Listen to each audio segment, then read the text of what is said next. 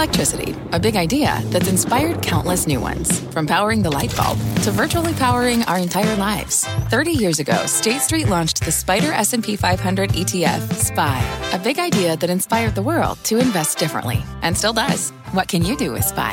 Before investing, consider the fund's investment objectives, risks, charges, and expenses. Visit ssga.com for a prospectus containing this and other information. Read it carefully before investing. SPY is subject to risks similar to those of stocks. All ETFs are subject to risk, including possible loss of principal. Alps Distributors, Inc. Distributor. Right now on Last Call, what the bond king is buying now. Bill Gross joining us with where he sees other big opportunities awaiting a verdict. The jury deliberating right now over Sam Bankman-Fried's verdict.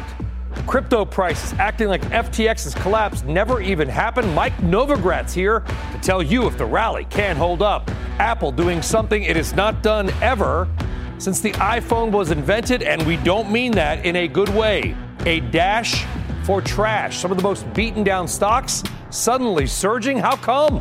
Herb Greenberg joining us with the answers. And dialing up the pressure. Top law firms signaling a new threat to colleges over anti-Semitism and getting baked. The famed Magnolia Bakery is still seeing all kinds of green, but this time with edibles. All that, much more across the hour. So belly up or buckle up. Last Call is up right now.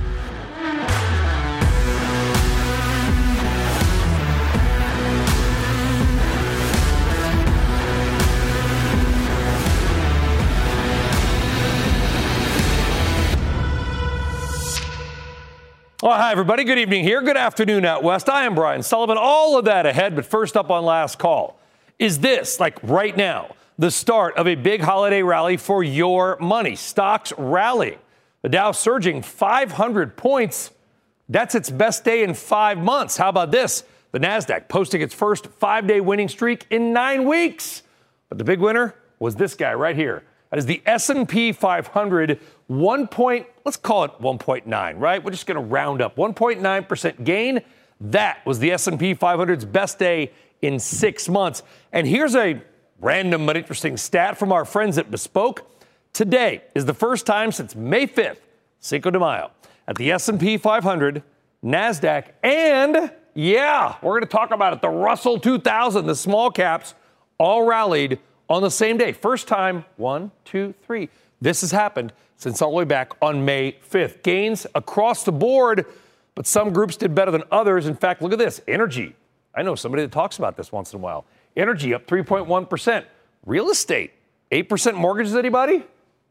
Anybody care? Real estate's up 3% and consumer discretionary up 2.4%. Now, one big reason why is that bond yields, I know bonds are boring, I get it, but bond yields have been coming down the last few days. In fact, let's take a look at it, because remember, we hit just for like a second, we hit 5% on the 10-year note about 2 weeks ago, and it was like, stocks went down. Well, guess what sort of as quietly has happened? We're now at 4.6%, and again, bonds are not stocks. They don't move quickly. To go from 5 to 4.6 in 2 weeks-ish is actually a pretty doggone big move for the 10-year. We got, by the way, a pretty good guy to talk about this in about 30 seconds' time. So 10-year yield on the way down below 4.7%. So there you go. That is one big move as well. But now the question is, where do we go from here? Okay, well, the average price target of Wall Street strategists, and listen, take them with a grain of salt, all right, but the average target price is $43.58. I feel like, who's that? The Dracula from Sesame Street, Count Chocula, whatever. The guy counts. 4358. All right. Right now, we're at 4317. I think Count Chocula was a cereal. Anyway, that implies a measly 1% potential upside. So from where we are now to the median Wall Street estimate of 4358 implies a whopping gain of 1%. Now, keep this in mind. Most strategists got the year wrong. Most everybody had their targets lower. This number is because so many of them revised them up very, like around May or June, like, we're just going to raise our price target. So now we're at 43.58. All right. So let's now bring in the best voice we know of on rates and markets. It's the bond king, the man who literally invented modern bond trading, legendary investor and PIMCO co-founder, Bill Gross, now unconstrained to make money wherever he shall. And Bill, explain to our audience why a move from 5% to 4.67%, which, most of our audience, not you, obviously, they think, it doesn't seem like that much, but it is in a short period of time. Yeah, it is. It's a 2.5% price gain on a 10-year, Brian, and so that's a big deal in a 2-week period of time. Typically bear markets and treasuries can move in that direction, but bull markets a little bit more slowly. So it's been impressive. Yeah, who do you think is doing the buying? We talk so much about debts and deficits, the Treasury with that refunding announcement on Wednesday, which kind of, in my view, even maybe overshadowed the Federal Reserve. So much debt, and yet there still seems to be fairly insatiable demand for U.S. bonds. Yeah, well, it's a bet on the Fed and a bet that the Fed will stay where it is and perhaps at some point 6, 12, 18 months down the road will begin to lower rates. If they do that, then a 4.66% Treasury is okay.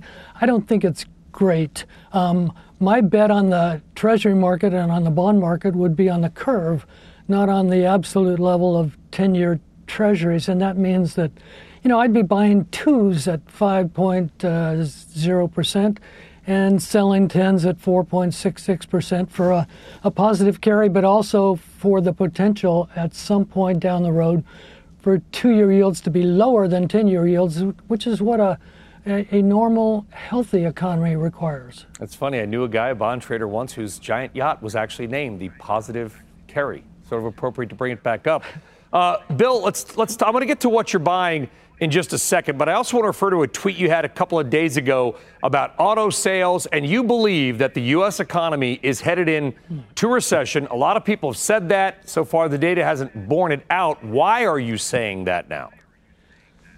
Well, I cited in my tweet that up until today or yesterday, in terms of the regional banks, that they had been devastated, and usually that's indicative of some serious problems in terms of the economy. I also cited delinquencies for automobile loans, almost at record highs. And so that to me indicates that consumers falling behind in terms of their ability to pay. And of course, the U.S. economy is 70% based on consumer spending. So, it's a difficult situation. Powell has talked about the pluses and the minuses, and we'll see. But I think that economic growth, which with the Atlanta Fed is down to about 1.5%, is probably going to move into December now at the zero line or perhaps a little bit lower. It's just so funny sometimes how what people see and feel in the economy and the data you just said, and yet the government data doesn't always link up. And I'm not putting on a tinfoil hat or anything. Don't worry, but I do know governments change metrics often, Bill. Are you a 100% believer, and not saying it's made up or anything, but that it truly reflects what is happening in the economy? Because we just had a gigantic GDP print, and the job market still seems strong, and yet everybody I talk to says, I'm working 3 jobs. Yeah, and we will see a fourth quarter because it's based upon a beginning point in the third quarter, a midpoint in the third quarter to a midpoint in the fourth quarter. So we're probably going to see officially, as you suggest, a number that's positive. But really, in terms of employment and in terms of jobs and in terms of weakness in many of the indicators, I think we're going to see November and December be below the line as opposed to above the line. All right, let's talk about banks, because you made a great trade in April. You bought some regional banks. They rose up. You sold them in July. You've been saying, I'm waiting. Well, today you said the falling knife, meaning these stocks going down.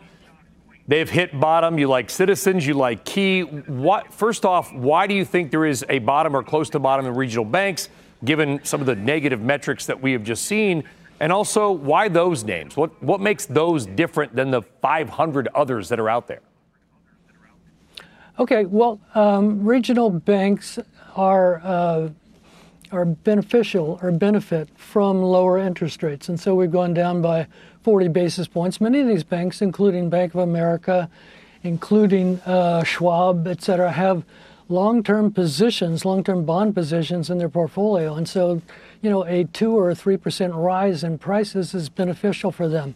They also have to issue about $25 billion of future bonds based upon regional requirements and government regulations, and so lower interest rates help them too. So, it's just a more positive atmosphere. Regional banks are at, and many of them are at 50% of book value, which is historically low.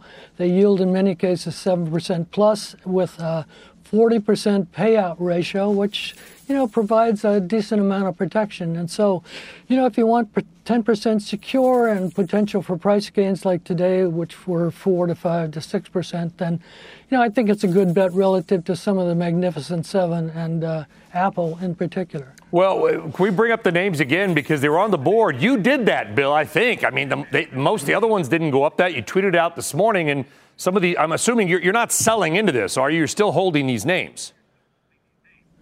No, I bought them today as well, and yesterday when I sensed that markets, from a technical standpoint, had probably bottomed, and with interest rates declining, as I've mentioned. So many of these banks, KeyBank, for instance, is a yielder at 7.5%. It has a payout ratio of about 70%, so it's a little riskier, but nonetheless, to my way of thinking, attractive, as are CFG, Citizens Financial, yielding 7% plus with a low book to price ratio. And so these are investments that have been beaten down.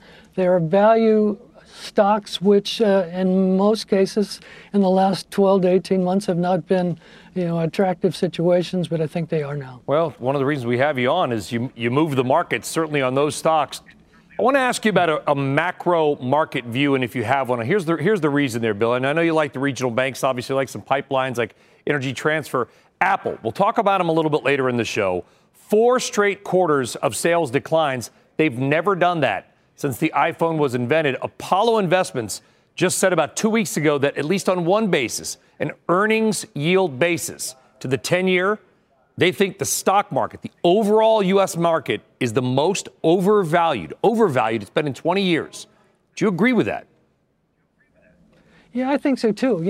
Stan Druckenmiller, who's, pretty renowned and very famous for past performance, suggested that PE ratios at 18, 19, 20 times, are just not appropriate in a world in which real interest rates, the real interest rate on a 10-year, for instance, is 2.3%.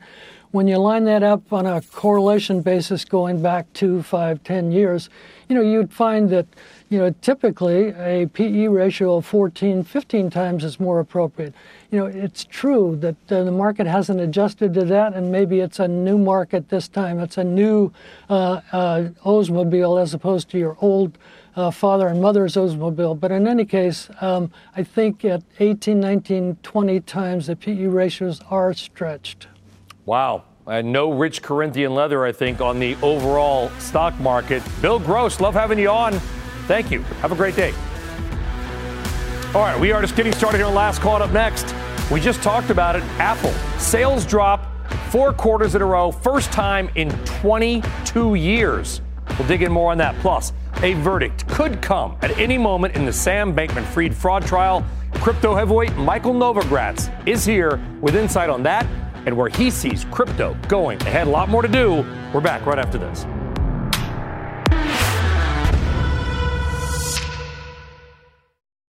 People today can spend half their lives over 50. So it's good to be financially ready for what's important to you as you get older, like a family vacation. Or starting your dream business. Welcome to Connie's Coffee. How may I help you? AARP's trusted financial tools can help you plan for whatever your future holds. That's why the younger you are, the more you need AARP. Start planning today at aarp.org/moneytools.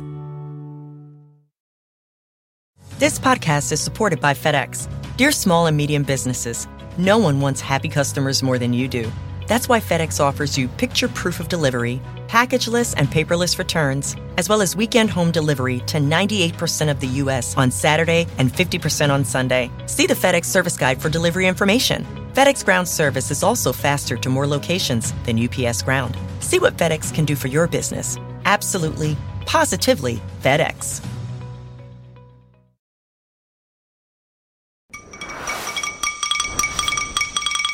All right, time for tomorrow's news tonight. Some of the big headlines you're going to be talking about tomorrow morning. And tonight, really, it is an earnings smorgasbord. First on the plate, financial tech company Block.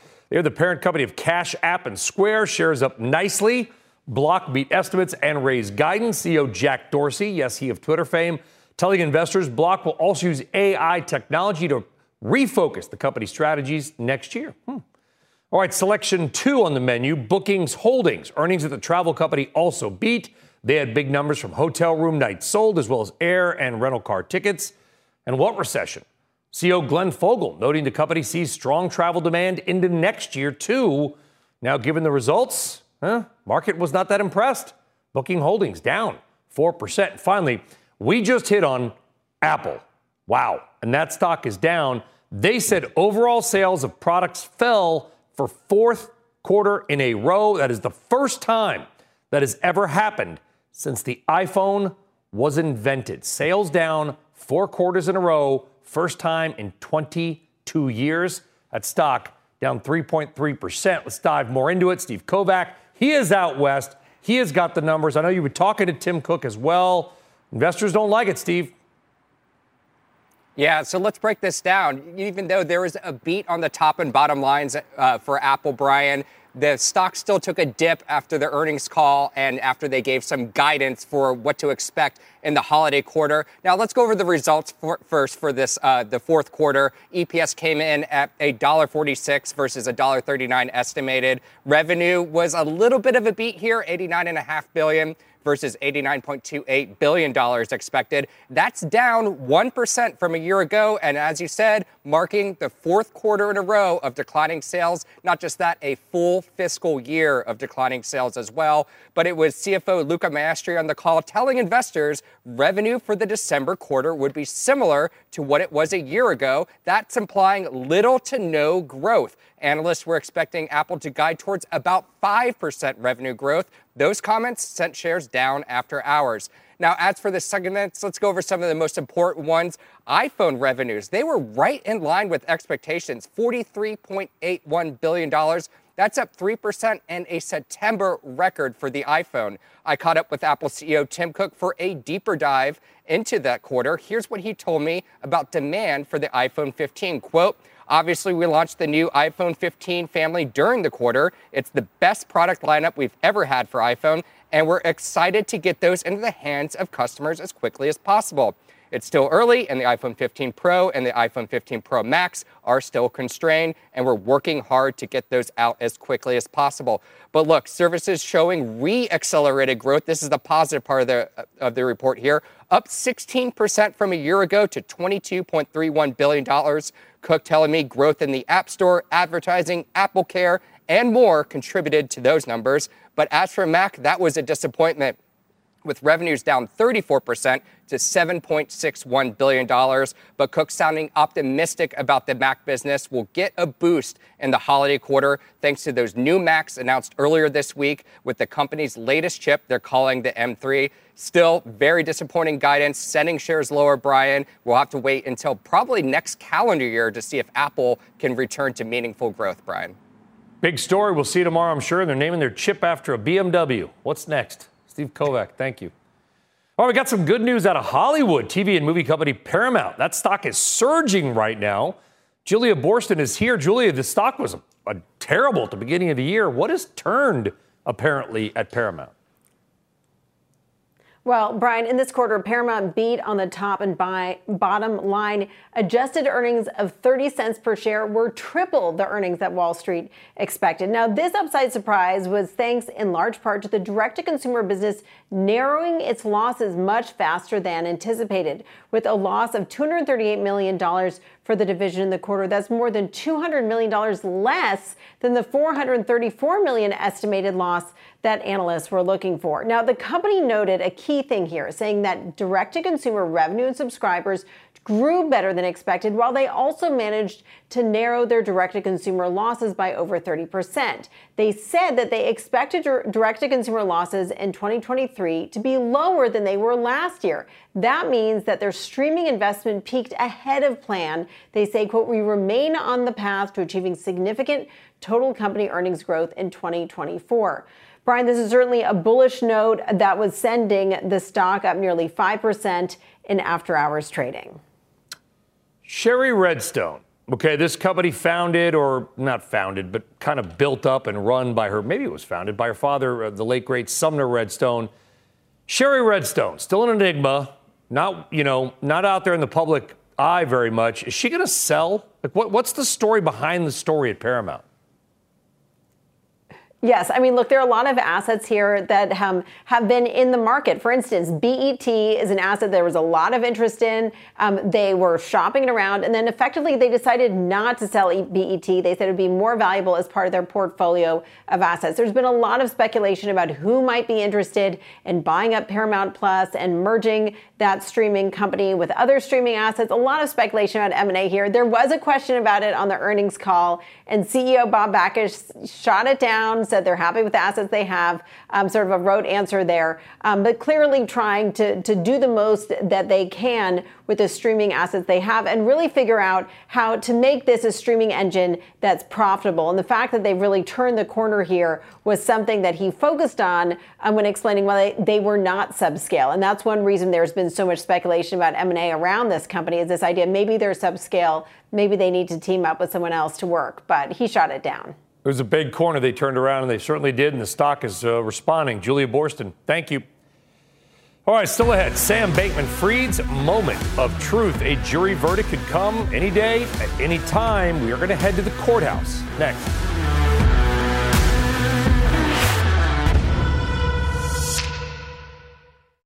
This podcast is supported by FedEx. Dear small and medium businesses, no one wants happy customers more than you do. That's why FedEx offers you picture proof of delivery, packageless and paperless returns, as well as weekend home delivery to 98% of the U.S. on Saturday and 50% on Sunday. See the FedEx service guide for delivery information. FedEx Ground service is also faster to more locations than UPS Ground. See what FedEx can do for your business. Absolutely, positively FedEx.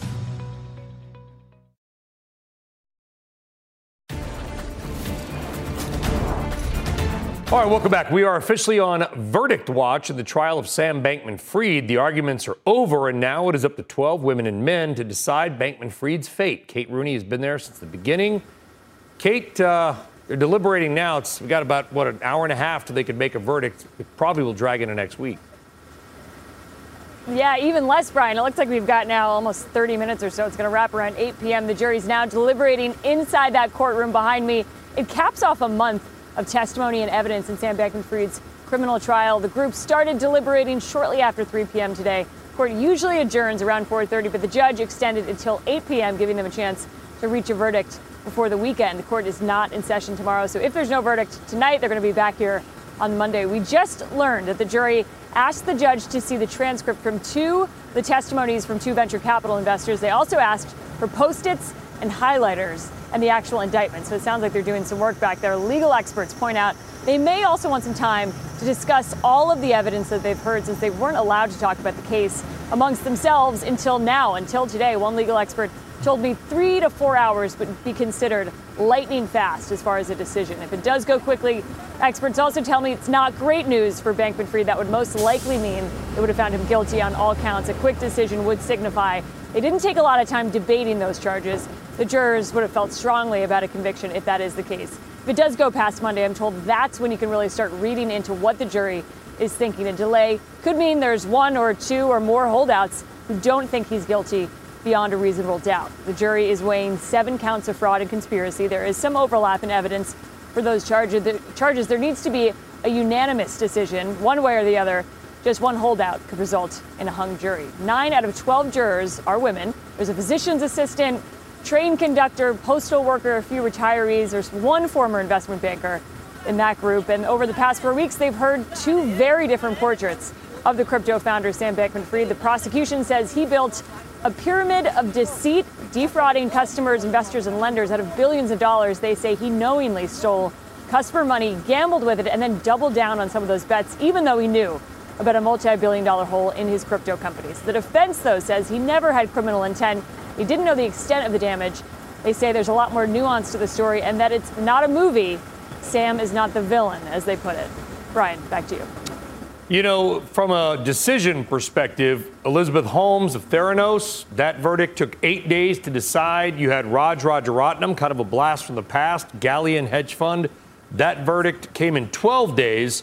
So given the complexity of this, Kate, I'm not going to ask you to speculate, but it would seem unlikely that it's going to be a day or two. I mean, there's 7 counts, wire fraud, securities fraud.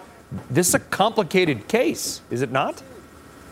It is, and it really comes down to if he knew about the things that they accuse him and the hedge fund and cryptocurrency company of doing, if he knew about it and if he had criminal intent. Those are really the two core things.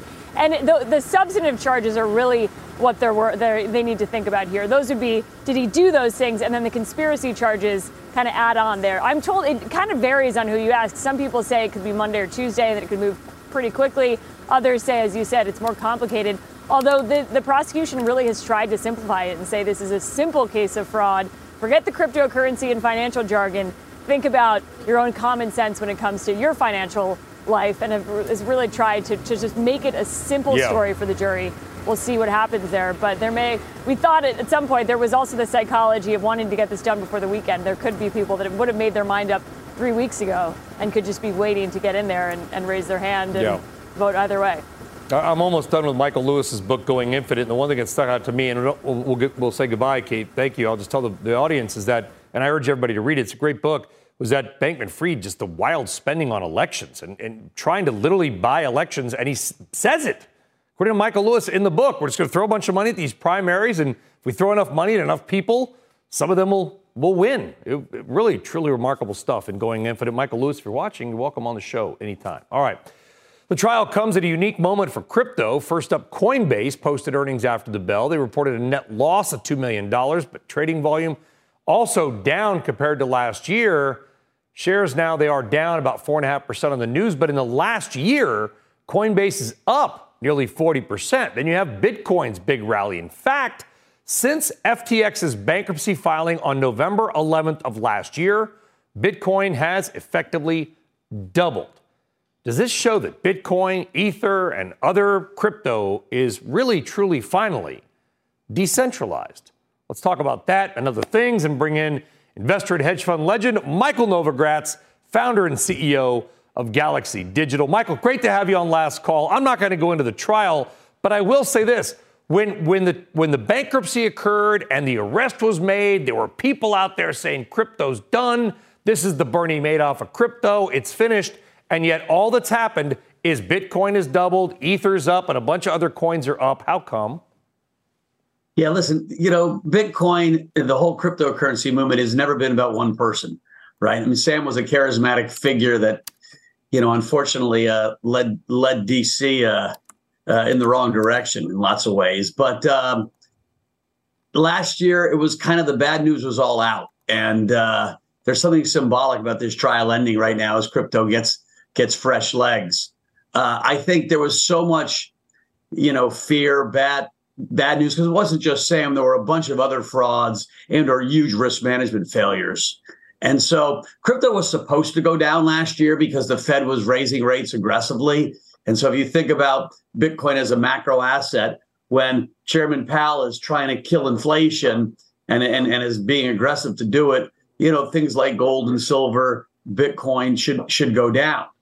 It went down a lot further than it would have because of FTX and Celsius and BlockFi and others. And I would throw in Three Arrows Capital as well, Michael, right? I mean, I know not directly, and it wasn't an exchange, but I think you get my macro point. And so that's all been cleansed out. I mean, even Binance, I would argue, and say I'm wrong if I am, isn't what it used to be. So is there anybody or any firm that's truly sort of running the show, or is that the whole point? We don't need that. That is the whole point.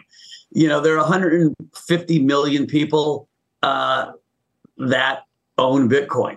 That's a lot of people. That's more than almost any asset in history. From small, holders in Indonesia to large whales that you don't even know where they are half the time. And people are storing their wealth in this when they see, fiscal performance like we see in the United States. Like we're at a fiscal disaster right here with our deficit. Right, the government is spending 25% of GDP federally. That should be 20%. That's 5% more than we should be spending, and we're at full employment. And so we've lost our way fiscally. A lot of other countries have as well. And so people are looking at what to do with their money. Bitcoin is certainly, I think, this generation's digital gold. Gold is trading great. Silver is trading great. I think, we're well timed right now, given, the Fed is pausing. I think Chairman Powell used the word restrictive 22 times in his press conference. And so if you don't think he thinks what they've done is restrictive, you should just re-listen to that press conference. And so we've got some tailwinds all of a sudden. We most likely get an ETF this year announced and start trading next year. And so when you put it all together, there's a really nice tailwind for Bitcoin, which is then going to drive the rest of crypto. The ETF has been like Waiting for Guffman, the movie, right? Like just kind of wait, or yes. Godot or whatever. If you want to be sophisticated, you just keep waiting. And at some point, we're waiting for Gensler. Waiting for Gensler. So let me ask you about this. Okay, Gensler considered public enemy number one by a lot in crypto. Is anti-crypto policy. So it's a little bit crazy. Okay, but you know what? It's nighttime here. Let's be a little bit crazy. We actually tracked Bitcoin's performance over the last year with President Biden's approval numbers. Now, they have come down. That's the white line, and they're not down much, but they are down. And so Bitcoin is moving up. And we're doing this mostly for kind of fun, but also, is there a measure of truth that if Gensler, for whatever reason, is not in his job next year, and you get where I'm going at, and somebody who's pro-crypto is there any reason, Michael, that crypto's been going up because there is thought that Gensler may not be around in his job in a while? Look, I think no matter who gets elected, most likely with the new administration, the new Democrat or Republican administration, or independent, Gensler won't be it. Or independent. There's another guy out there. We interviewed him, and he likes crypto. He does. That Gensler won't be in his job. Very few people will stay 2 terms at the SEC, and whoever takes over. Listen, if a lot of these cases, Coinbase's case. The Paxos's case, there are a lot of crypto cases that are coming in the pipeline. You've got a really right-wing leaning Supreme Court. And as these things make it through the court, I don't think the head of the SEC is going to want to actually take these cases all the way to the court. And so my guess is we get a new head of the SEC, and a lot of these crypto legal cases around what's a token and what's not a token end up getting settled. If somehow, everyone refers to him as anti-vax, but you'd also refer to him as pro-crypto. If somehow Robert F. Kennedy Jr. can get elected, okay, we're just having some fun here. Is that Bitcoin to 100,000, Michael? Bitcoin would do very well. Listen, a lot of the other Republican candidates as well, outside of Donald Trump, all have been very pro-crypto, right? Vivek, wildly pro-crypto. And so, again, I don't think that's unfortunately, in the realm of reality. I think we're going to either have Biden or Trump unless something dramatic happens, which is, it's kind of shocking when you think about it, that these are the 2 best candidates the United States can come up with. I was literally just traveling. I was in the Mideast, and every meeting I had was the same refrain. We can't believe a country with 330 million people, so many bright people, and this is what your choices are. Every single meeting. But that's kind of the state of democracy today. Well, they're run by the machine. You know what I mean? Like maybe we need a Bitcoin for politics. Yeah, there's a lot of truth to that. Decentralized, controlled by the because it used to be we elected them. Now they stay there forever, and everybody gets rich. Both parties, nobody ever leaves. It's, they all live in a different state. Anyway, that's a different. I have run a Twitter campaign called End the Gerontocracy. Nobody over 72. And I actually swore I'll never vote for anyone over 72. You could also just call it term limits. People call me an ageist, but I just don't think what we're seeing is healthy. Well, if you're an ageist, there's a lot of companies out there, and pilots, they have max ages. I mean, is United Airlines ageist if they say you're X age and you can't be a pilot anymore? I don't think so. But Michael Nova, that's a different show and a different network. We'll talk about Michael Novogratz. Thank you. Welcome back anytime. All right. Very bullish there on crypto. All right. Still ahead, a new segment we're going to call Dumpster Diving with Herb Greenberg. Kidding. Sort of. Because a lot of down and out stocks are soaring right now. Why? Herb Greenberg has the answers.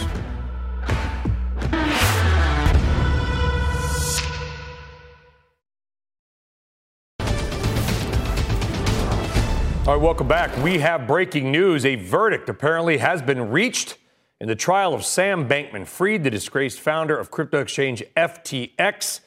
Let us bring in Kate Rooney back in front of the camera. And Kate, we know we have a verdict. I do not believe we know what the verdict is on the 7 charges, correct? Correct, Brian. We are told about 10 minutes or so. The jury's got a verdict. They're going to bring that to us in about 10 minutes. We've got a team inside the courtroom. He is, again, accused of 7 counts of fraud and conspiracy.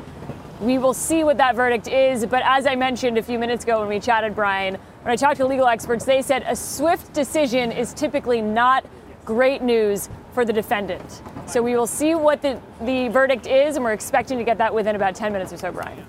Yeah, it's well said that generally when these verdicts are in general, and we're not surmising, just kind of on historical things of a case of this complexity, when a verdict is reached very quickly, it tends to not be good for the defendant. As I noted, Elizabeth Holmes, Theranos, that was an 8-day deliberation. Raj Rajaratnam of hedge fund Galleon, that was a 12-day deliberation. This is actually quite shocking, Kate, because they've been deliberating for less than a day. And as I understand it, they just had dinner from 6 to 7 p.m. So this would be literally a verdict reached in a couple of hours of deliberation on a trial that took weeks.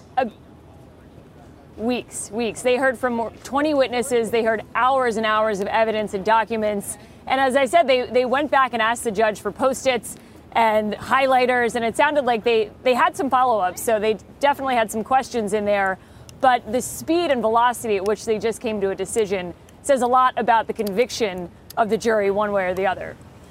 Yeah, and I want to give our viewers an idea of what exactly he has been charged with. And there's 7 different charges. I'm going to walk through them. I believe that we have a graphic to show this.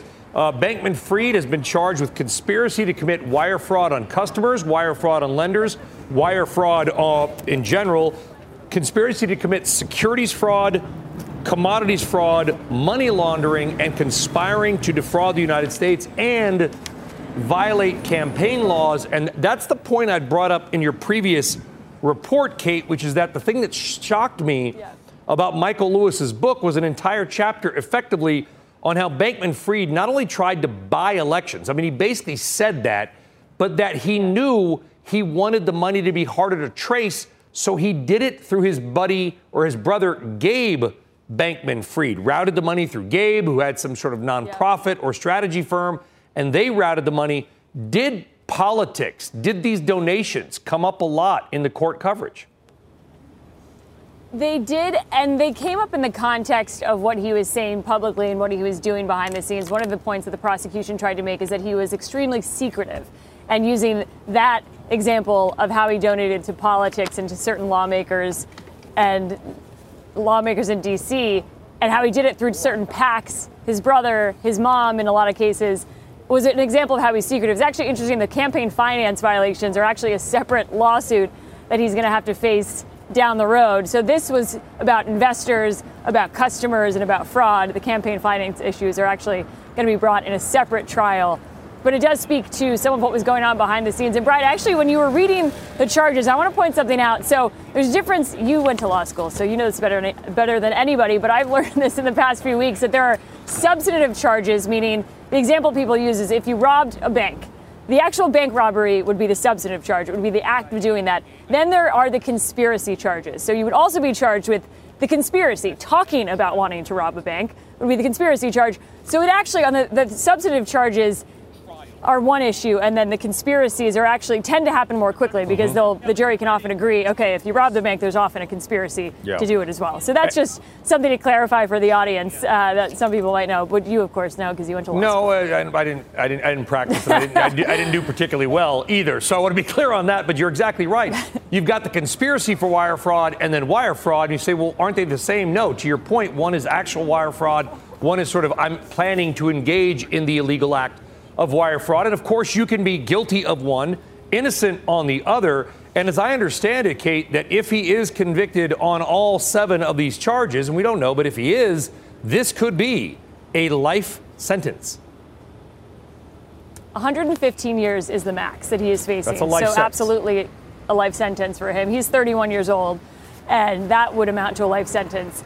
The fact that he testified could also add years to that sentence. I'm told, the judge has complete discretion when it comes to sentencing. There are certain guidelines, but if the judge feels that he got up there and perjured himself and lied at any point, it could add to the sentencing. So we will see. Again, we don't have a verdict yet, but that's something to take into consideration when we do hear about sentencing if he is convicted. And by the way, we're going to show a timeline in a second, but I want to go back to something you had said before. We were talking about these political donations, okay?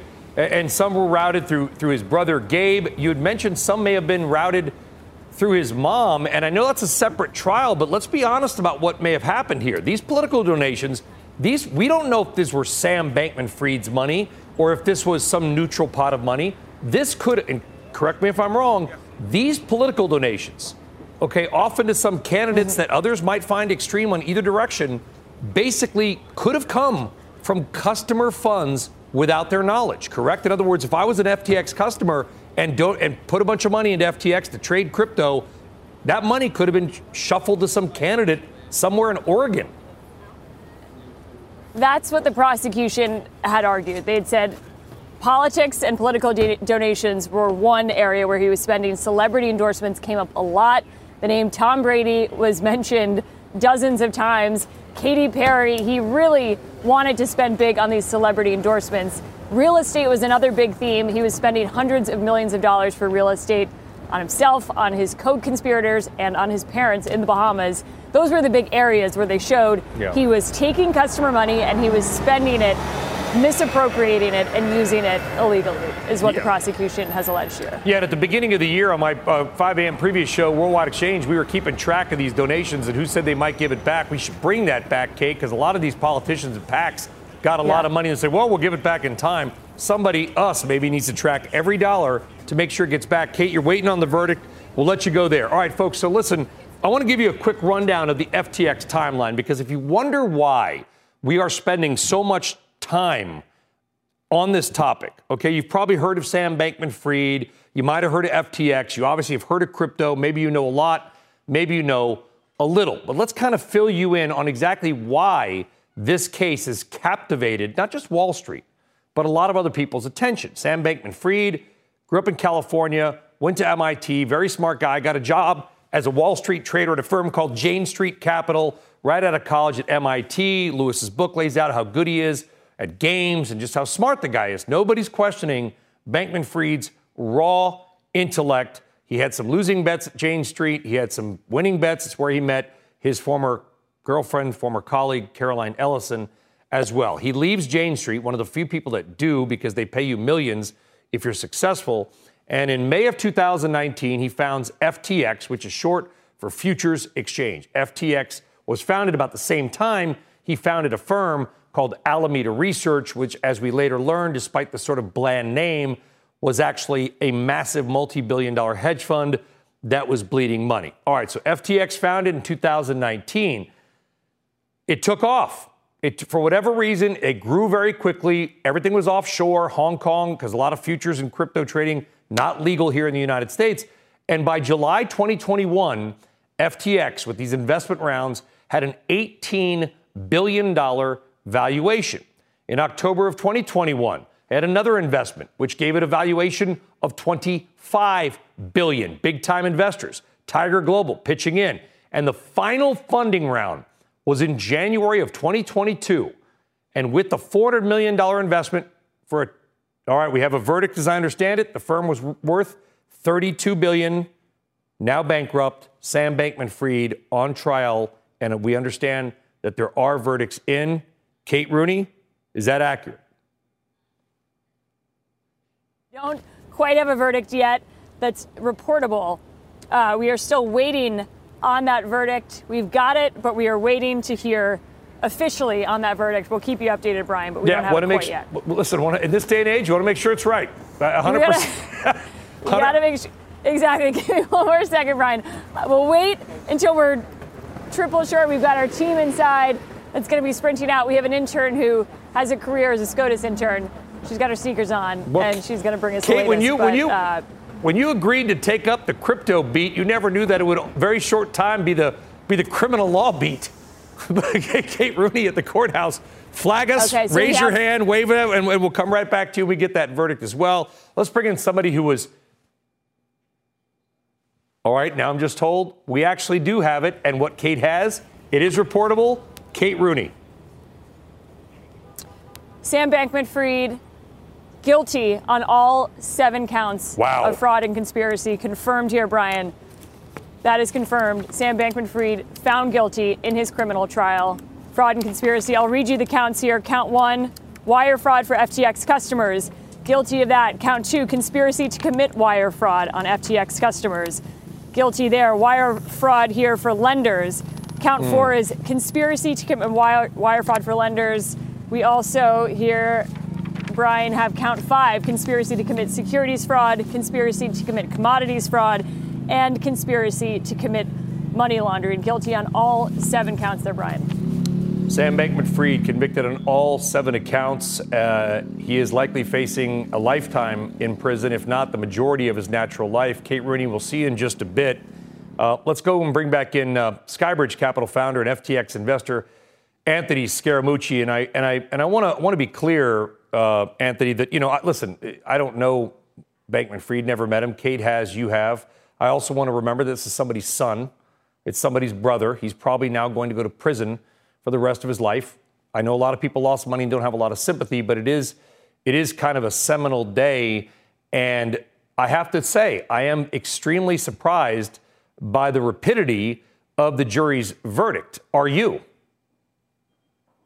No, and Brian, you had me on the air a few days ago. I said that he was defenseless up there. If you actually read the transcript, and I just remind people, the U.S. attorney in the Southern District, you're going to trial. It's a 98% conviction rate.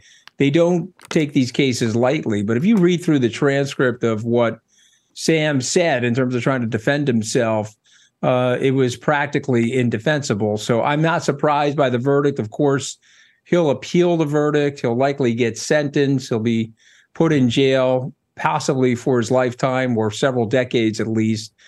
And it's a sad day in many respects, but it's also a good day for justice, because if you're committing that type of crime, you have to serve the time for that type of crime. And hopefully this sends a message of deterrence to other people that think like Sam. It'll be also interesting to see what happens to the 4 executives that have pled guilty already, Brian. It'll be interesting to contrast their sentences to Sam's sentence. But for me, it's a sad day, but I would like to get this behind us and focus on the growth in this extraordinary industry. And unfortunately, like most new technologies, you get some fraudsters in there. We've had them in the railroads, the airlines, the internet. And so hopefully we'll get this behind us. Yeah. And we look at these charges, 7 charges. And again, not sure what the sentencing guidelines are in each one, but I know all 7 would be effectively a life sentence, a maximum, as you heard Kate say, of 115 years, and at 31. So that is a lifetime sentence. And guys, can we show these 2 covers? I mean, Sam Bankman-Fried was on the cover of Forbes. He was on the cover of Fortune, which, if our viewers can't see it, underneath it says the next Warren Buffett, ? And just the sort of the cult of personality around Sam Bankman-Fried. Everything I've read in Lewis's book so far says he's just kind of this almost Svengali, where he just kind of, not bullied, but he just said stuff and he just did stuff and everybody kind of went along with him. Why do you think he was so, to your term, defenseless on the stand? And he did have a hotshot lawyer, Chris Everdell, who clearly didn't do that great of a job. Well, I mean, listen, you have to work with the facts. If you're a criminal defense lawyer and there's a smoking gun and there's a body and there's 4 witnesses that have already pled out to being your accomplices, you're not Harry Houdini. It was an impossible task. One will have to wonder if somebody writes an aftermath. I'd love to get Michael Lewis on to discuss this, what the mom and dad were thinking as Stanford law business professors to put him through that and subject him to this eventual sentencing. And now maybe they'll push back and say, well, he's a 31-year-old man and we didn't really have any control over it. And that probably speaks to his whole life in terms of that independent streak and entrepreneurship. But look, it's a sad day in many respects. And I appreciate what you said, by the way, because I'm also a dad. And I remember the pain on Sam's father's face last November the 8th when I was down in the Bahamas visiting them when this fraud was uncovered. So my heart goes out to him in a lot of ways. But this is something that has happened, and we need this type of deterrence in our system to prevent more fraud. And thankfully, this happened before it mushroomed into an even bigger catastrophe, Brian. And if we to badly paraphrase Shakespeare, the tangled weave, Caroline Ellison's father, I believe, was Gary Gensler's boss at MIT, believe it or not. So you look at there's all these webs of connection at these high levels. Bring in Michael Novogratz, who we had on earlier. We were talking about crypto as well, and Michael kind enough to kind of pop back on. And we've got Anthony Scaramucci. Still, Michael, your take. Listen, I think Anthony was pretty articulate and caught the spirit of it. It's sad. I met Sam a bunch. He was a kind guy, though he, was a huckster when it came down to it. He stole my money. He stole lots of people's money. And so I do think justice gets served here. It's sad for him because, like I said, anytime I asked him for anything, he was unbelievably kind. It was a very strange, almost sociopathic. Michael, I guess here's where the confusion could be, is that this jury, this is a record time for this type of complex case. This is not some low level, I saw somebody steal a bike and that's the guy and he's guilty and there you go. This was 7 counts. This is crypto. This is a lot of foreign accounts. But it was very straightforward. Like for us at Galaxy, we had assets on deposit at an exchange. The contract was very clear. They were our assets. They weren't allowed to do anything with them. And he took those assets and he did stuff with them. He let them to himself. Like that is as clearly illegal as one can see. And I think the lawyers probably did a pretty good job of showing, count after count after count, just like that. And so I guess this wasn't bad risk management. It wasn't not paying attention. This was, someone who was cheating the system from the very start. And was able to pull off this, Bermuda shorts and curly hair and sweet face, persona. And he broadly snookered the world. And that's, I guess, where some of the confusion again may be, which is that to the jury, to these 12 women and men, they of course, they were given all the evidence. They made the quick decision. Investors did not see it, right? It wasn't that obvious to them. And let's go back to Anthony's former point, Michael, and Anthony, jump in on this as well. Michael, you look at the 4, Gary, and Caroline Ellison and Ryan and the other that pled guilty to this. And when you read, again, I'm just going off of Lewis's book. So I'm going off trusting his word, Michael, that there was almost a sense of relief among them when all of this came down, because you got the feeling that they knew that this was messed up. You don't pull this off. No one pulls this. And they also pled guilty, but they kept quiet for months. So what do you think should happen to them? They should also serve time behind bars for what they did. That'll be interesting. Listen, I agree with that. So the question is, some people have speculated that none of them will serve time because they were, pushing for the big fish, Sam. And so I hope Michael's correct and that there's some punishment there as well. But listen, it's and I think Michael will say this, we were together days after this happened in Abu Dhabi. I don't know if you remember that, Michael, but we looked at each other and said, wow, this is going to be a catastrophe. He's going to jail for a very long time. Here we are 1 short year later. Yeah. And this whole thing is unfolding. And to, Michael, to your point, and again, I want to be clear with the audience. I am going off of Michael Lewis, one of the world's most famous and trusted authors. I'm going off his account. Yeah, Michael, I would say Michael seemed to have been snookered a little bit here. Like he fell hook, line, and sinker for the charm of Sam, and it comes across in his book. Like he really likes the guy, and I'm not. There's something, yeah, fair enough. There's something in the book, and they're making a point in this, Michael. There's something in the book where he actually says he's rifling over Bankman-Fried's desk in the Bahamas, and he said the one thing I learned about Bankman-Fried was how easy it was to steal from him. And meaning Michael Lewis is poking through his stuff. He had like top secret papers that just laying around on his desk. There was no internal controls, is my point. And what also stuck out to me, and this goes back to the 4 that have pled guilty, Michael, and comment on this. Nishad Singh, who, listen, these were young people. I mean, young women and men in their mid to late 20s. Nishad Singh, when the whole thing started to happen, went up to Bankman-Fried, according to Lewis, and said, we need lawyers. We need to call lawyers. And Bankman-Fried said, basically, no, we don't. We'll just deny everything. So it sounds like these 4, at least Nishad, knew what was going on, was wrong, and if not illegal. And you believe that they should, despite helping, they should serve some time. I think so. Listen, and I spent a lot of my life when it's not in crypto, in criminal justice reform, thinking our sentences in this country are too long for crimes.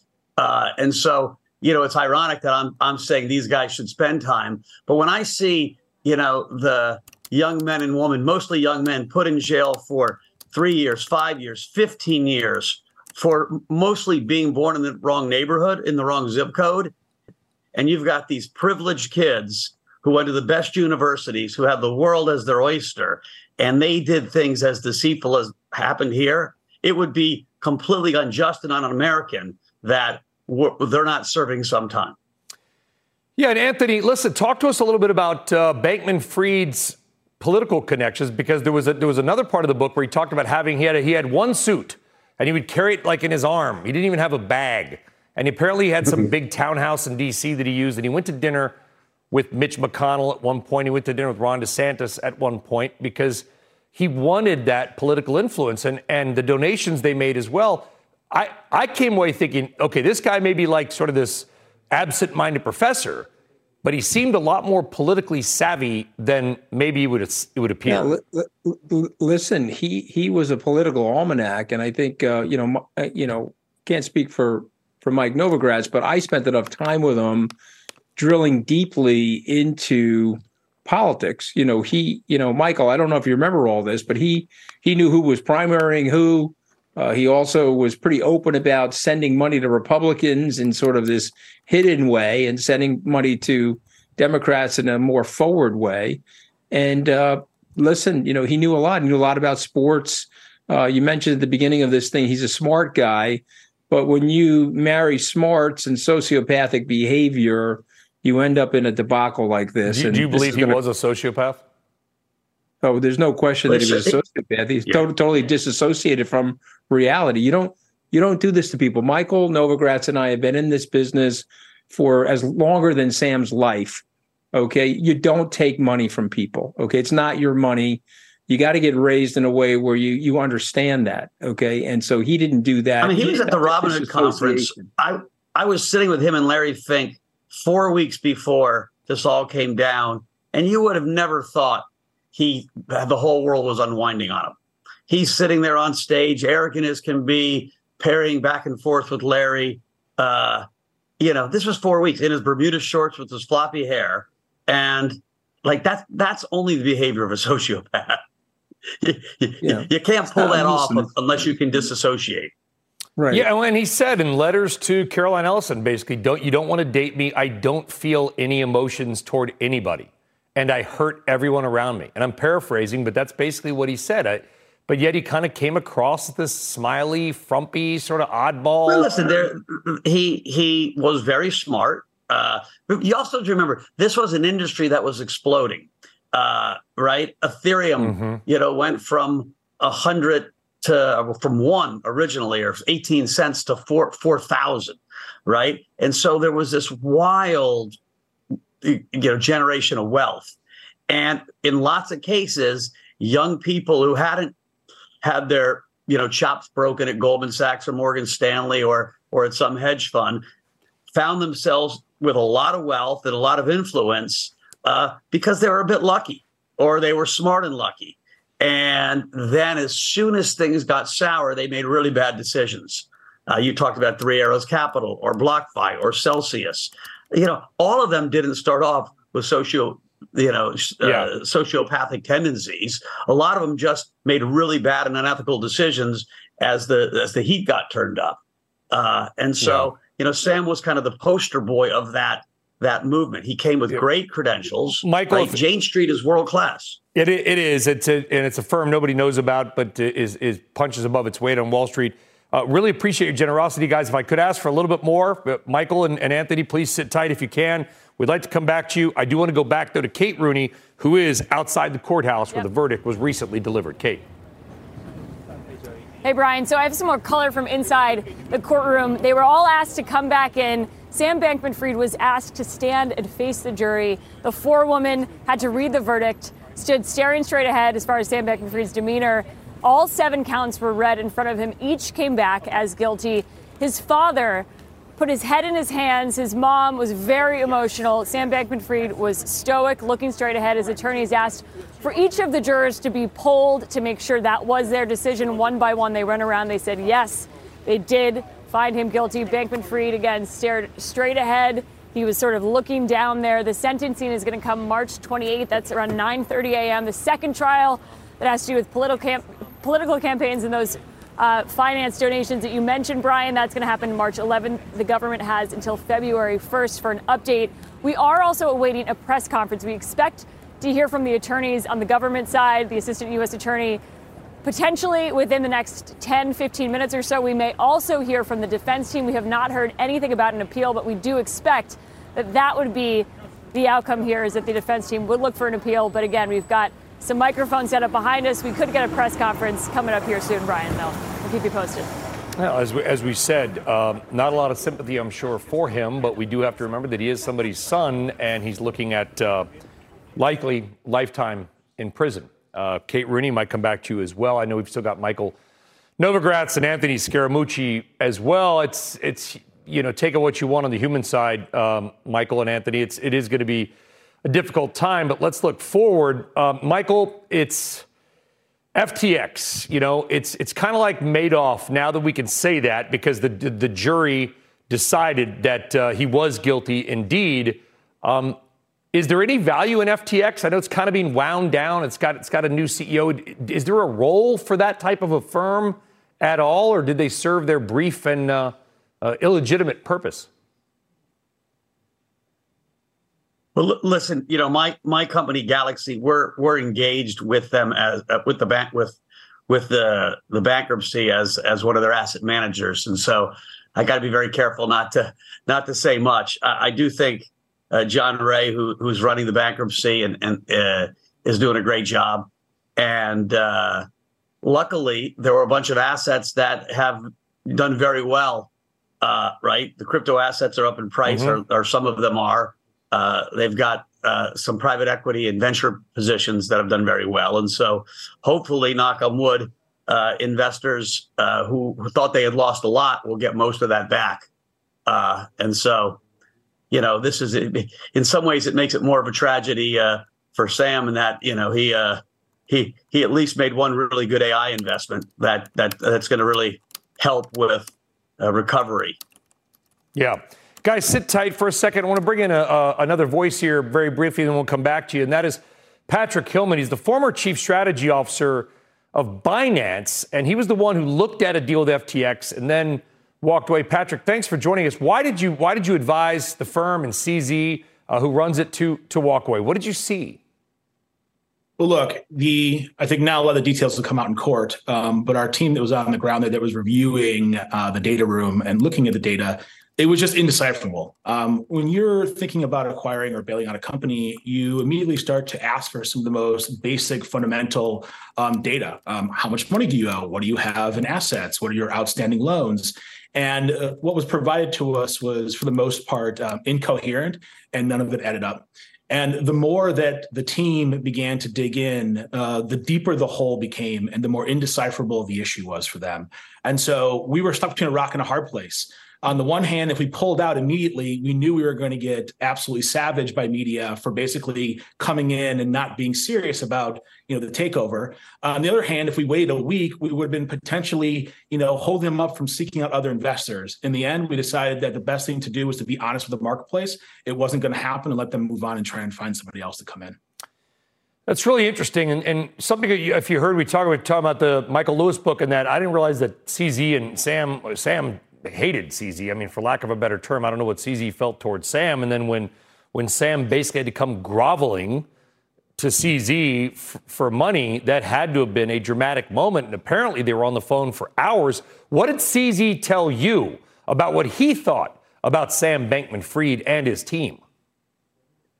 I can tell you what CZ told me my very second week on the job at Binance. He told me that he was fairly certain that FTX would eventually flame out because he didn't think they had enough money to support the expenditures that they're making.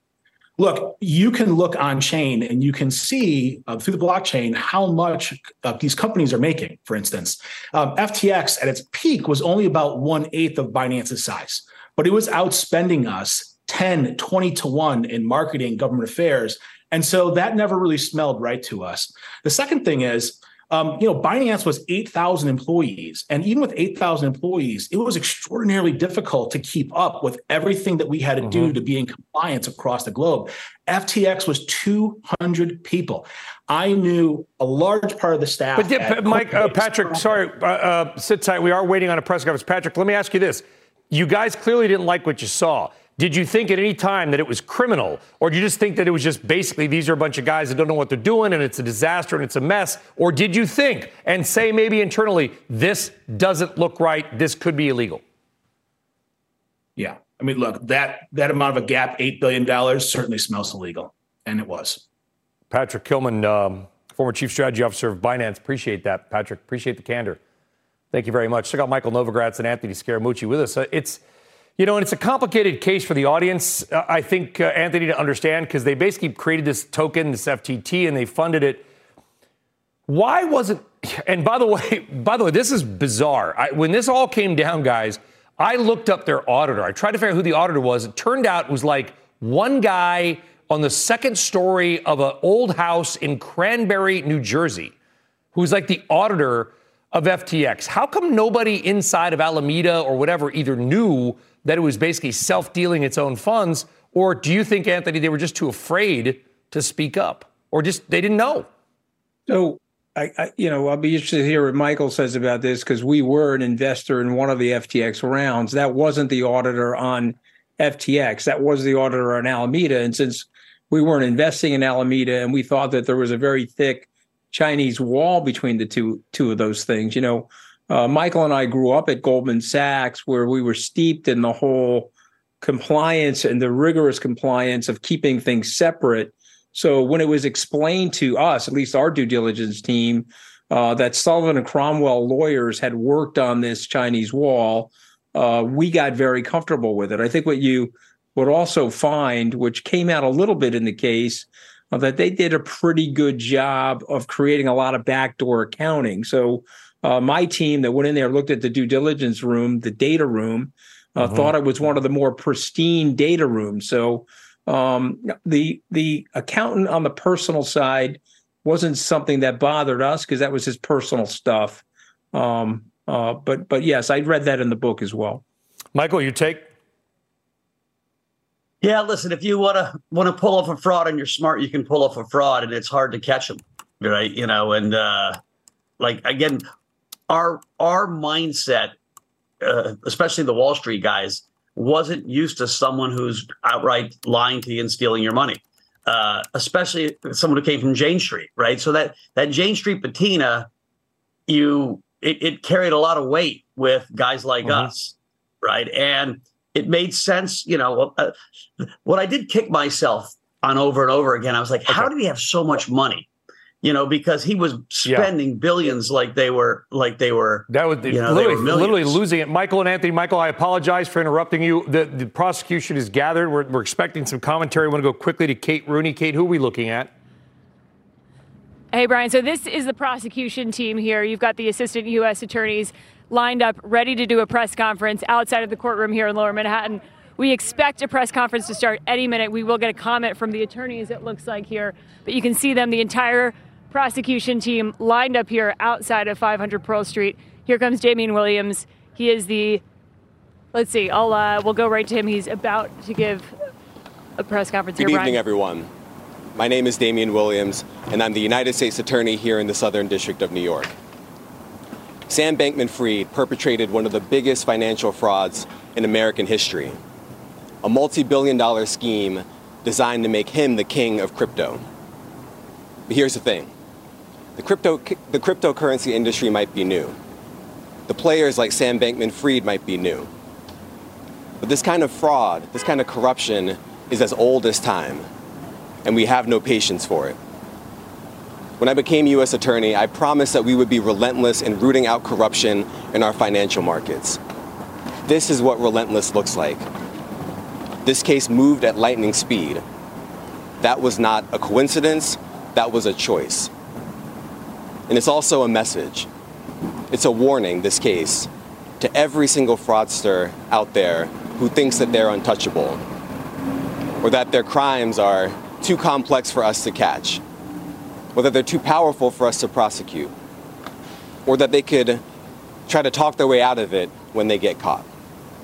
Those folks should think again and cut it out. And if they don't, I promise we'll have enough handcuffs for all of them. Now, this verdict would not have been possible without the incredible work of the career prosecutors from my office and the special agents from the FBI who have been there every single step of the way. We have pushed them hard, and they have met the moment, and I am grateful for their service. Let me end with this. I understand that this case has gotten a lot of public attention. That makes sense. But the women and men of the Southern District of New York and the FBI consistently deliver outstanding public service on behalf of the American people, without fear or favor, and without any expectation of public acclaim. They do it because they believe in the rule of law. They do it because they love this country. They are patriots, and I am proud to serve with them. Thank you, everyone.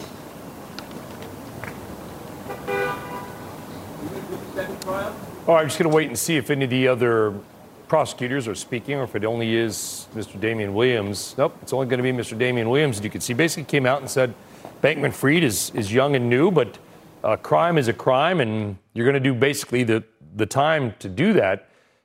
Brief statement there. I wonder if we'll hear from the defense side. I doubt it, given the enormity of the loss here.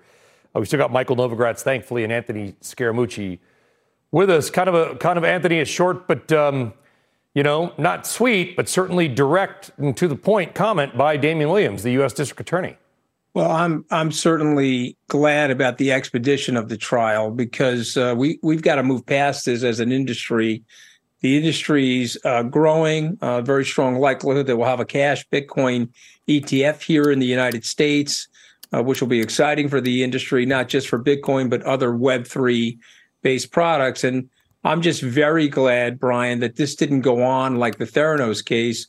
The Elizabeth Holmes case was a 6 or 7 year drag out. Okay. And this fraud was really exposed November 8th or 9th of last year. The bankruptcy was on the 11th. And we've already gotten a guilty verdict from a trial inside of a year. So you got to give them credit for that. Yeah, certainly. And what now, Mike? Is this kind of just a very good thing for the crypto industry that this is now, aside from sentencing, behind us? Yes, it's certainly a good thing.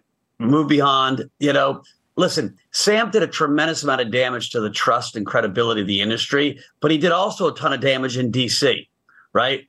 The reason we don't have crypto legislation in D.C. is because Democrats who got the majority of Sam's giving, though he gave a ton to Republicans that wasn't as public, are embarrassed. We're embarrassed and just felt the stink of dealing with a guy that's now going to jail. And so they backed away. We were very close to bipartisan legislation then. I think give us a few more months, and probably after the election, we'll get some bipartisan legislation, which you really need to push the crypto industry forward. At some point. And guys, we do have we not only have a live comment, but we do have a statement from Bankman-Fried's defense team. I'm going to read this to the audience, and you guys can hear as well. In a written statement, Bankman-Fried's counsel, Mark Cohen, says, quote, "We respect the jury's decision, but we are very disappointed with the result. Mr. Bankman-Fried maintains his innocence and will continue to vigorously fight the charges against him," which, Michael, I find a little bit odd. Signals a potential appeal. I know there's a campaign finance case coming up, but I wonder what's left here to fight. I think there's not a lot left to fight. And, you say, listen, I'm not a lawyer, so I shouldn't say that. I think for a jury to convict that quickly, tells you something. And so, hope springs eternal, I guess. Yeah. And, when you're looking at long periods without liberty, you maybe try anything. But I think this is pretty much behind us at this point. We will stop talking about Sam Bankman-Fried real soon, and hopefully we'll talk about positive things in the industry. Yeah, well, let's go to Harvard Law School graduate and non-practicing attorney Anthony Scaramucci as well. Maybe the only thing I learned there was don't be a lawyer, Brian. That was probably you and I both. My thing is that he has a process now. I guarantee you that CNBC and other media outlets will not be covering the appeal the way we're vigorously covering this. He had but it his sounds trial. like they are going to appeal. I mean, I can't read that comment I believe any that other they'll way. Appeal, but I don't think there'll be the media attention. We're just talking about the crypto industry, the business of crypto moving forward, the advancement of potentially national legislation, bipartisan national legislation on crypto. I think the good news is this is going to be behind us pretty quickly. That appeal will be cursory. It'll be formulary. I got it at 100% that conviction will be sustained. He had a fair process. He had a fair jury. They're going to look through the procedures to see if they can pull a hair out on a procedural issue or something like that. But those are very professional U.S. attorneys. And that case was handled meticulously. Go look through the transcript of that case. They'll appeal. And as Michael just mentioned, it'll be a process appeal. But I don't see any way that they'll win that. And I don't think there'll be a lot of media attention around it. Well, let's go back downtown where we're going to go back to Kate Rooney, who's also now joined by our other colleague, Mackenzie Sigalos, who is actually in the courtroom. CNBC interviewing CNBC. I'm going to toss it to CNBC. Thank you, Brian. All right, Mackenzie Sigalos here. Mac, you were in the courtroom. Give us a picture. What went on in there? Can you give us any detail on Sam Bankman-Fried's reaction and just the tone inside the room? So at about 7:38 p.m., we found out that the jury had reached a verdict. Sam was in there. His parents were in the second row.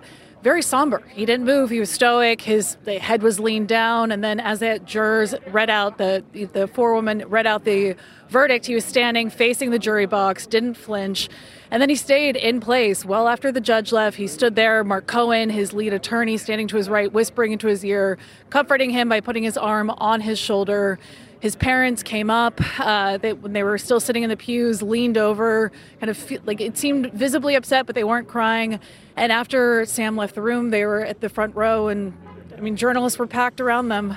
I wonder about the jurors. Could you get any sense of their reaction and any of their facial expressions? It's been so hard to see the jury in some of these overflow rooms. What was it like in there? They're pretty stoic. And I think that a lot of people were surprised by the quick turnaround here in terms of coming back and with less than 3 hours of deliberation. And so as the forewoman read the verdict, I was looking for a reaction from the other jurors. People pretty much had a straight face. There was no big reactions. You could hear a pin drop in the courtroom. Like people in the pews weren't really reacting. So pretty somber ending to a very crazed few weeks. Was he led out of the courtroom too? And Sam Bankman-Fried's exit, I just wonder if you could tell at all, did it seem like he expected this outcome?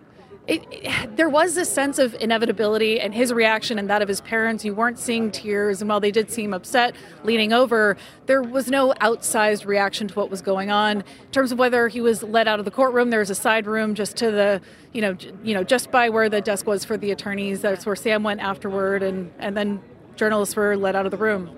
I wonder your take. You've been covering this for so many weeks. Were you shocked at the velocity at which we got this decision today? Yeah, I mean, I think everyone was expecting this case to run until Thanksgiving. And then you saw the government curtail their list of witnesses. There was meant to be a rebuttal case brought by the government once the defense rested. They decided against that.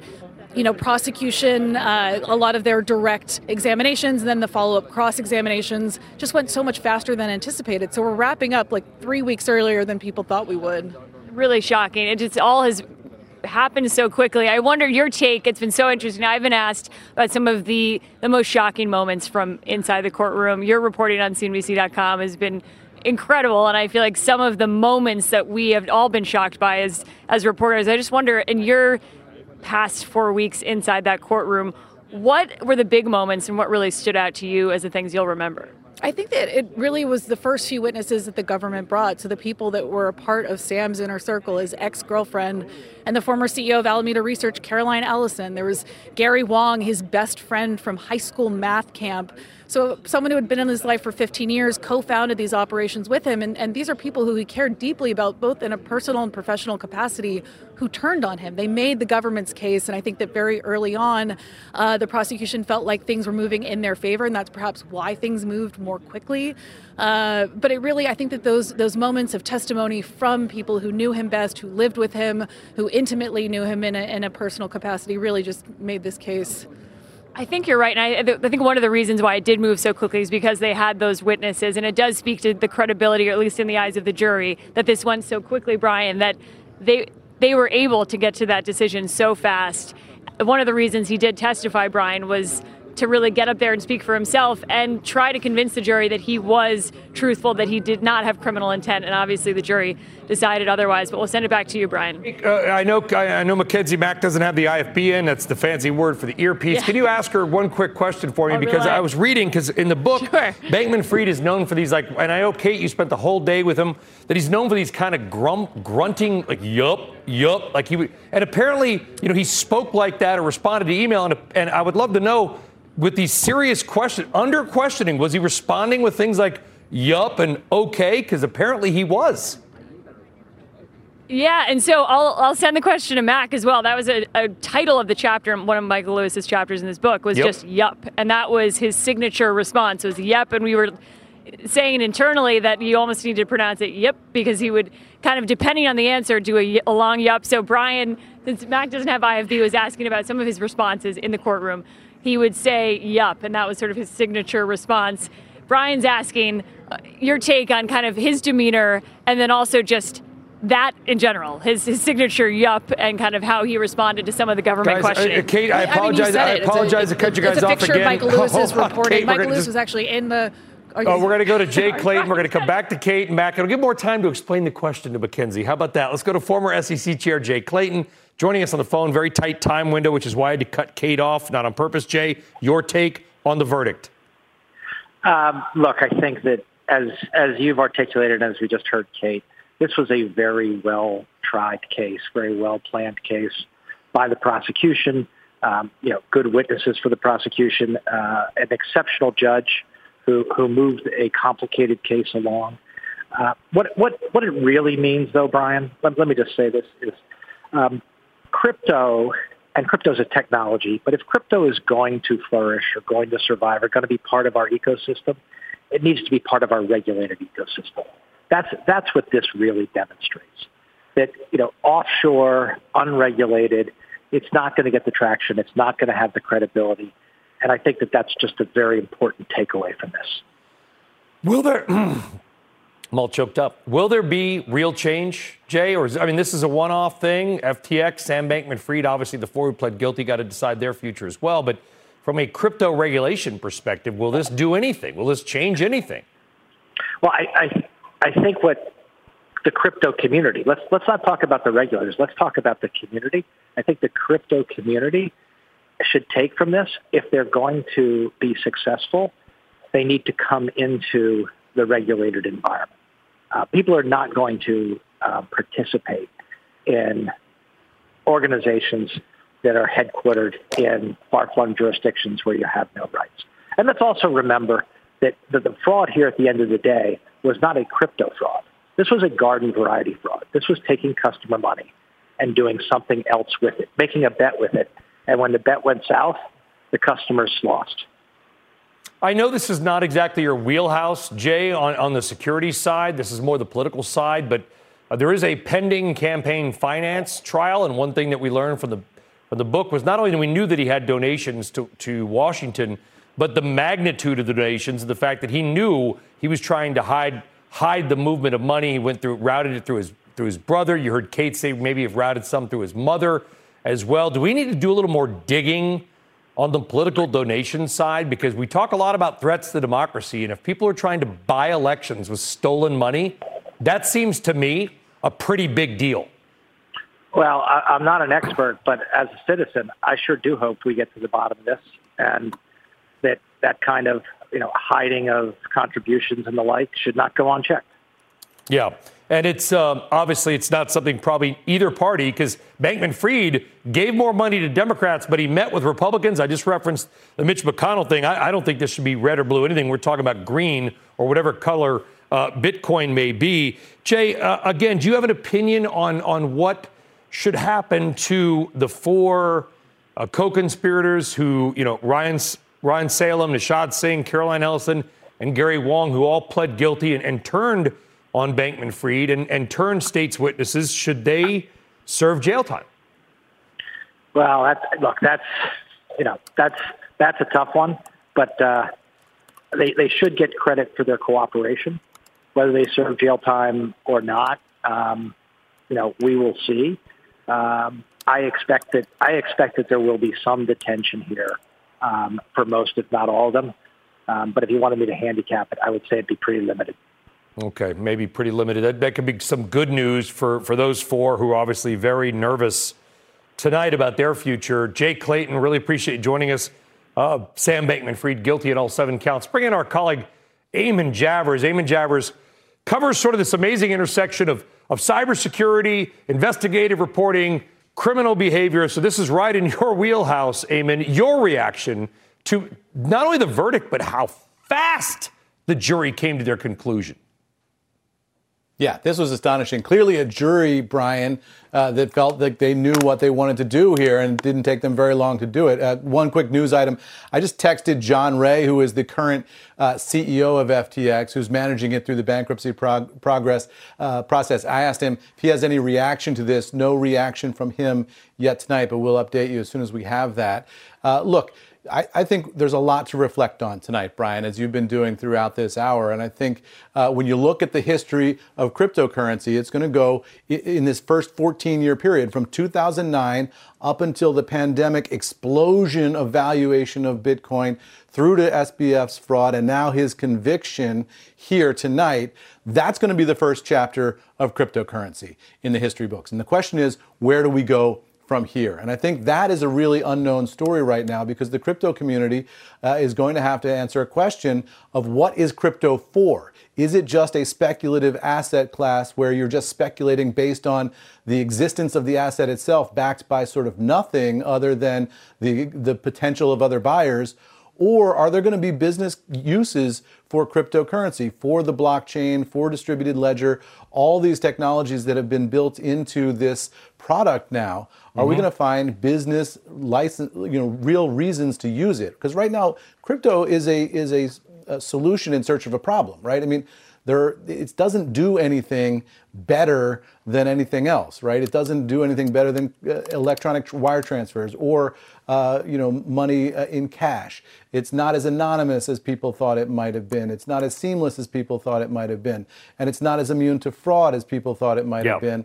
And the fact that there's not government regulation is not the panacea that a lot of its early advocates thought it was. So the question is, what is crypto good for now, and how will the crypto community build an ecosystem from here going forward, Brian? I would say this, Eamon, look at there. Eamon, it's hard to say because we're getting older, but guess what? Crypto is not old. Bitcoin is not old or not new. Bitcoin's been around now for the better part of 15. It's got a lot more attention the last few years, but Bitcoin really kind of gained popularity. Launched in 2009. Yeah, 2009. And of course, you've got, the Silk Road and the True Story. That kind of is how Bitcoin transacted.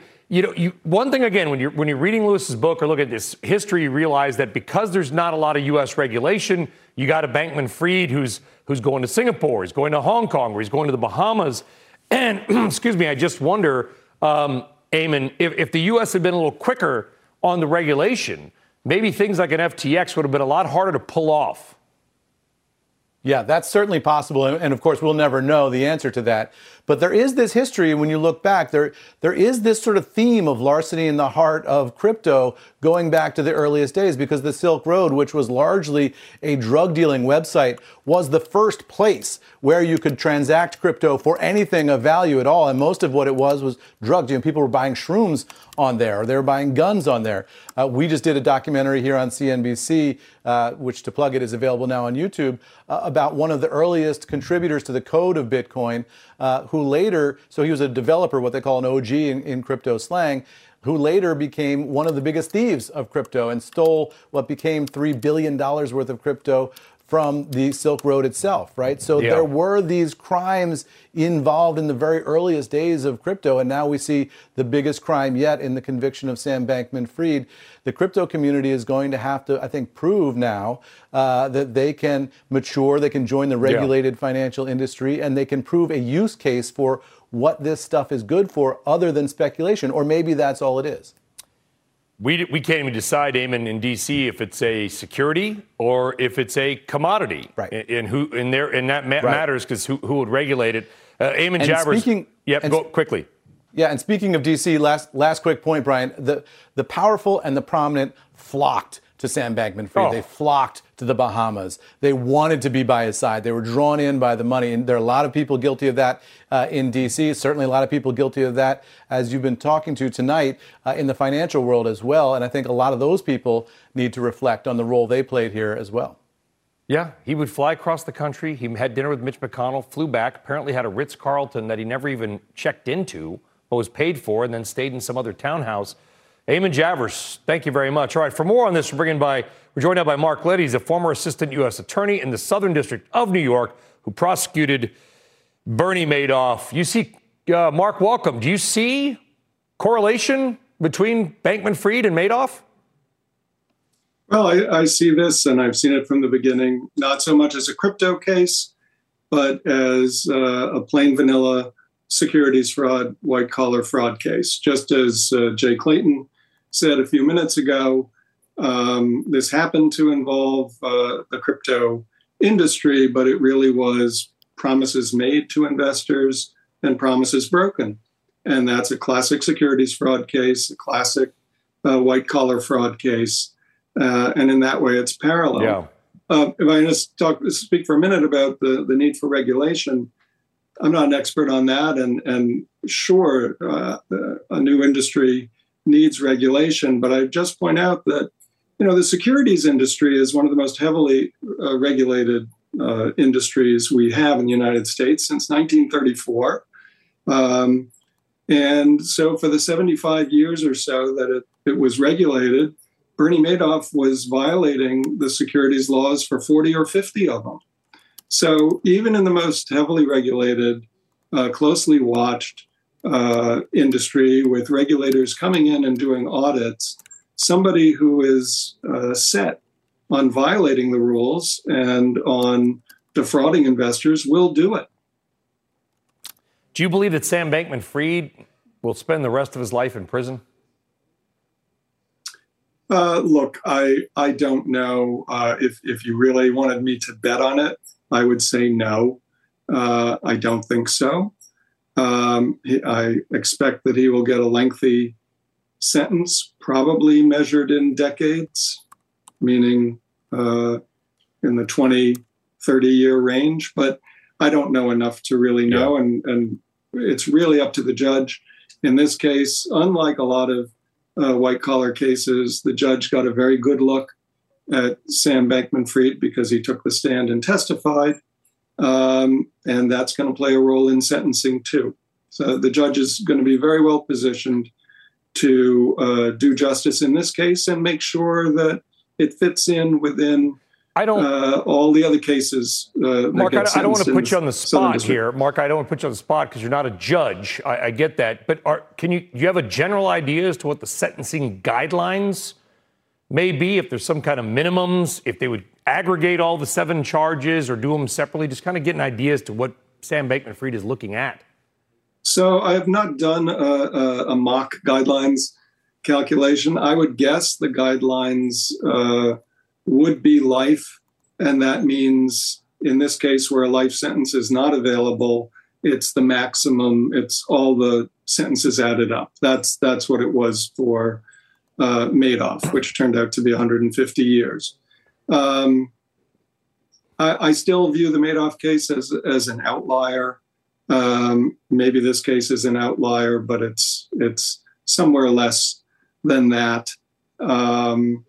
The guidelines, but the guidelines are advisory, and the judge has a great deal of discretion. And would you and is required to do justice in this case? Would you want to see jail time for the 4 co-conspirators who did plead guilty and then, turned on Sam Bankman-Fried, even though they admitted guilt and they laid it out and they certainly helped the case? They admitted guilt and they were part, admittedly, of this massive fraud. Should they do jail time even though they did assist?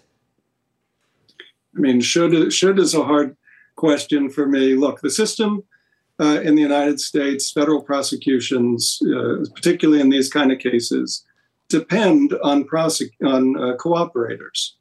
In every conspiracy, you need somebody to explain what really happened behind the scenes. All these cases are about intent and knowledge, and the documents alone don't get you there. You need people, usually participants, one or more, to help fill in the blanks. And the system, it varies across the country, but in the Southern District of New York, judges tend to give a lot of credit to cooperators who help prosecutors make cases because the system depends on it. So very often in major white-collar cases, even where the fraud could be described as massive, you will see cooperators wind up with very light sentences or probation, maybe home detention. You rarely see a cooperator who took the stand, testified, was viewed as credible by the jury, where the government writes a letter to the court and talks about just how helpful that person was, getting slammed by a judge. Mark Blitt. Rarely happens. Mark Blitt, really appreciate you jumping on short notice. Valuable insight. Thank you, sir. Thank you. All right. Also, our thanks to Mike Novogratz and Anthony Scaramucci for the generosity and their patience. They have been just sitting and listening and eating their night as well. And guys, we do appreciate it. Mike, if you're somebody who's interested in crypto, meaning somebody, our viewer or listener out there, but they got burned maybe on Celsius, maybe on FTX, maybe on something else, and they're a believer, but they're afraid now. What is your message sort of calming those people who want to invest but just think, you know what, I don't know what a scam is? Yeah, listen, there are credible firms. I think Galaxy, our firm, is one. I think Anthony's Skybridge is one, Coinbase. They're credible firms in the U.S. that work in a regulated fashion that provide services. The simplest way to get involved is to buy some Bitcoin, buy some Ethereum.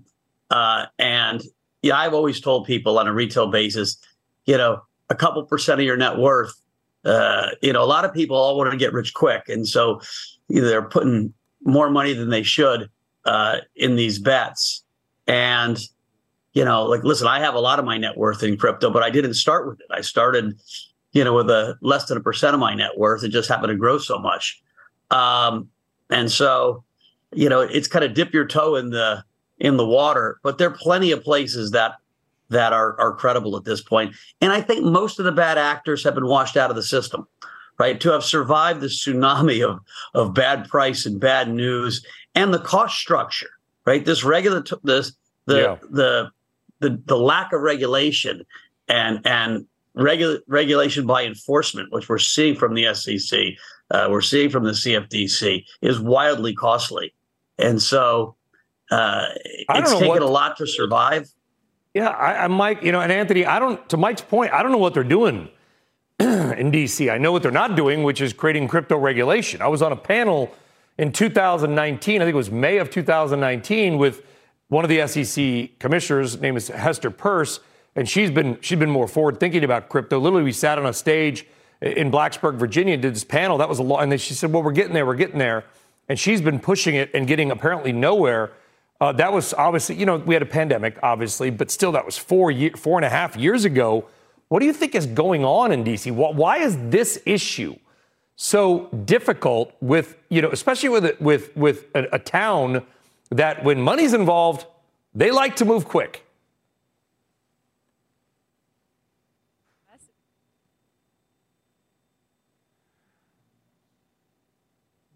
Hold on. I'm sorry. I'm sorry. I gave you the chance because to plug it back in. I saw your foot knocked it out, probably. That happens.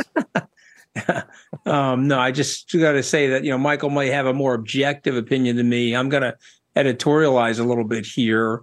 I think ultimately when President Biden cut the deal to have people like Elizabeth Warren and Pete Buttigieg leave the race as he was going into South Carolina to combat Bernie Sanders, he cut several deals. One of them was to allow for Elizabeth Warren to have all this control over the financial services industry. And her acolyte, Gary Gensler, they decided that they don't like crypto, and they've made it this personal mission. So even though the laws fairly dictate how the administrative process should go, Mr. Gensler's decided to subvert that and act almost like a czar. And this is the reason why he's losing so many court cases. And so we're here now in the final hour where we should get a Bitcoin ETF. And I ultimately think that Mike Novogratz is going to be correct. Once the Sam Bankman-Fried stuff dies down, there are people out there like Senator Loomis or Senator Gillibrand from here in New York that will come up with bipartisan legislation that's commonsensical. And my last point is, Michael and I say this for both of us, actually, because I know Mike well, we don't want the mantle of financial services leadership that has been held by the United States for over 100 years to be ceded due to a lack of clarity of legislation on as important of a technology as this. Yeah, well said. If I could just steal a few more minutes of your time, Michael and Anthony, sit tight. I want to give our audience, if they're just joining us, we are live, by the way, here on CNBC, catching up on the news that FTX co-founder Sam Bankman-Fried has been found guilty on all 7 charges against him. Just to recap those 7 charges. We respect the jury's decision, but we're very disappointed in the result. My client, Mr. Bankman-Fried, maintains his innocence, and we're going to continue to vigorously fight the charges against him. Thank you. Have a good night, guys. Thank you. All right, so there we go. Sorry about that, folks. We had to kind of jump in. He just popped in front of the camera. He had issued a statement on paper that basically said the exact same thing. That was the lead attorney. I think I'm sure there were more than one as well. Let's go back now to Kate Rooney. Katie, that was the lead attorney, obviously not saying much, continue to fight, implying a likely appeal. I'll let lawyers discuss that, but I'm sure he wasn't the only attorney for Bankman-Fried, was he? We had Chris Everdell as well. That was Mark Cohen and his team there walking out, as well as a spokesperson, Mark Botnick. But we did get essentially the same statement that they said they're going to keep fighting this, did not mention an appeal specifically, but we do expect that to be the next step here. But that's the latest from the defense team. We are also waiting for Sam Bankman-Fried's parents to potentially leave the courtroom, as well as the jurors. We don't know if they left through a side entrance or the back here, but really at this hour, it's almost 9 o'clock at night, this is the only entrance that's open at this point. So anybody leaving the courtroom, we do expect to come out of this entrance here, including potential jurors. They were offered a car service, so we've got an eye out here. But the latest was that defense team, Brian, and we'll bring you any updates. But there's also, I should say, there's a press gaggle out here. There is a group of journalists that have been covering this day in and day out. And there's a lot of camaraderie among the group here, but they've been here all day inside that courtroom. So a ton of journalists among the crowd here, Brian, but we'll bring you any updates as we get them.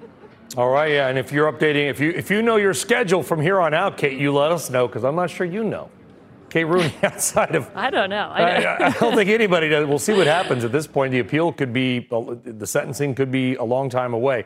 All right, let's go back to where we just were, folks. If you are just joining us, thank you, by the way, because we're all here. It's 8:50. We are live covering this news that Sam Bankman-Fried has been found guilty on all 7 charges against him. Those 7 charges were conspiracy to commit wire fraud on customers, conspiracy to commit wire fraud on lenders, wire fraud on customers, wire fraud on lenders to Alameda Research, conspiracy to commit fraud on customers to buy and sale of derivatives, conspiracy to commit securities fraud on investors in FTX, and conspiracy to commit money laundering. He has been found guilty on all 7 of those charges, which, again, we don't know what the sentencing will be, but if you're just going by the sentencing guidelines, there certainly is the potential for as much as 115 years, which, of course, would be a life sentence in federal prison for Mr. Bankman-Fried. All right, let's bring in now a special voice. And that is Emily Parker, Executive Director of Global Content at CoinDesk. And if you don't know, I'm going to tell you, on November 2nd of last year, Emily wrote a piece that showed Alameda Research's balance sheet. Actually, it was my colleague, Ian Allison. Yes, I apologize. I was giving you credit. But you know what? Shows your Thank you, though. Character. But no, it's my colleague. Not let me get. Most people just be like, "Yeah, I'll take the credit. I'll take the credit." Okay, how about this? Your organization did a great job, led it by showing Alameda Research's balance sheet that showed that they held all these tokens, basically self-dealing by FTX. What can you take us back to that point, Emily? What was exactly that was really the grenade thrown in the room for FTX. I think that's a fair statement. Yes, absolutely. And it's the anniversary to the day, which is amazing, of that article that was written again by my colleague, Ian Allison, who revealed some very strange things about the Alameda the Alameda balance sheet, namely that it was largely composed of FTT, which was FTX's own token. And what's important about this is that before that article, there was very little suspicion of Sam Bankman-Fried or FTX. And that's such a part of the story. Everybody was just taken by him. Everybody thought he was just this, force for good. He was very popular in Washington. He had all these celebrity friends. He just generally was considered to be a positive actor in the cryptocurrency space. So CoinDesk publishes this article a year ago. Some seeds of doubt are planted. CZ from Binance then tweets saying that he's basically liquidating his FTT. And then it was just a very, very quick downward spiral from there. Yeah. And before we knew it, FTX was basically bankrupt. And I'm obviously not going to ask you to reveal yours or Allison's sources, and I want to put this into context. What you guys did to be able to get a hold of that balance sheet. I don't know how you did it, but that was kind of the financial equivalent of the Pentagon Papers in many ways. I mean, somebody obviously leaked it to you, and it makes you just wonder, Emily, that there were people probably inside of Bankman-Fried's own tent or hut in the Bahamas, if you will. Orchid, I think, was the one that he lived in, which is called, who wanted this exposed. Yeah, I mean, it's clearly it really was an amazing thing, and it's really brought a lot of trouble to the cryptocurrency industry. What's been interesting is that I actually spent some time in the courthouse listening to this trial, watching this trial, and the CoinDesk article came up again and again, kind of as the spark that lit the fire. And, because there were questions asked to, for example, Caroline Ellison, what her reaction was. So clearly, this is widely acknowledged as to be, what started this whole thing. Where do you think this goes from here, Emily? How do you think this affects crypto? Like you heard Anthony and Mike talk about earlier, you think it's ultimately a net positive? Just clean it out. Flush the bad actors.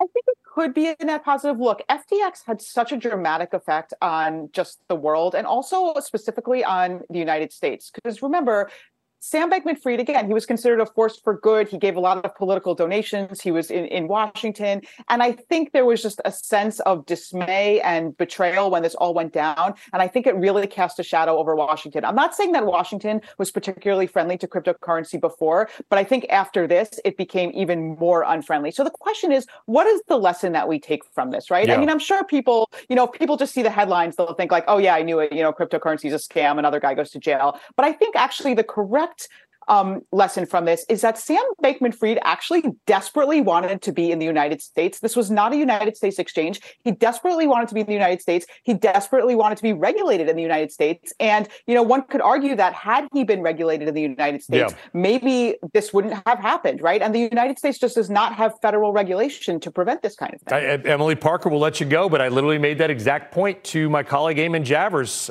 Amazing. Emily, thank you very much. All right, folks, we got about 3 minutes left here in our live coverage. Bringing back in Kate, Anthony, and Mike, and with huge thanks to Anthony and Mike for just sticking around. Michael, first to you, and again, we got about 3 minutes left. Do you agree that if we had better regulation 3 or 4 years ago, that maybe here in the United States, that maybe FTX never would have been allowed to occur? It's hard to know the counterfactual. Madoff occurred with lots of regulation. When someone is really smart and wants to perpetuate a fraud, sometimes it's hard to find out. And so you just wouldn't know. I do think, an auditor would have helped, right? We knew there was a link between Alameda and the CFTC knew and the SEC knew, and yet they were still thinking about approving, a special, regulatory lane for FTX. I mean, Sam had a charisma that's hard to explain that allowed him to pull this off. And so I think everyone's skepticism is up now amongst counterparties. In the same way, after Archipelagos blew up a lot of the private banks, try to get a swap line with a private bank. It's much harder. It'll take a while for people to put their guard down. I do think we need regulation. I think it's coming. Let's hope. We've been waiting for a while. Anthony, sort of final thoughts on this. It's not over yet. The appeal, obviously, they basically told us they're going to appeal. But what's the takeaway from this? It's over. Okay, just want to be clear to you guys. Like an appeal like that, there has to be a massive procedural or administrative foul, a judge's error to overturn an appeal like that. So in my mind, it is over. And I'd like to go forward and just remind people that there are good, honest, ethical people in this industry, and that this wonderful blockchain is an amazing delayering mechanism for the society, and it's going to unleash way intense economic innovation and economic efficiency going forward. And we're going to get there without Sam now. He'll be in jail for many, many years. Yeah, and it's going to be a run here. Kate Rooney, we'll go back to you. Great coverage by you and the CNBC team. I know Dawn Gale, who doesn't get a lot of attention. She's not on camera. She has been in the courtroom the entire time. Was there one moment that stuck out to you or her or Mac or anybody that just sort of was one of the, obviously today with the mom, as you might imagine, it's a mother breaking down? Emotional moment. I would say his testimony was shocking. The fact that he got on the stand, hearing from him directly. And then you've got to say his top three lieutenants testifying, especially Caroline Ellison, crying on the stand at certain points, giving a heartfelt testimony, talking about what it was like in the Bahamas a year ago. And you have to think, this company went bankrupt almost exactly a year ago, Brian. So the velocity at which this company grew into a $32 billion conglomerate to going bankrupt to now Sam Bankman-Fried ending up in prison. This was all within the span of about 3 or 4 years. So I just can't emphasize enough how quickly all of this happened. And sentencing, we're going to get March 28th. Yeah.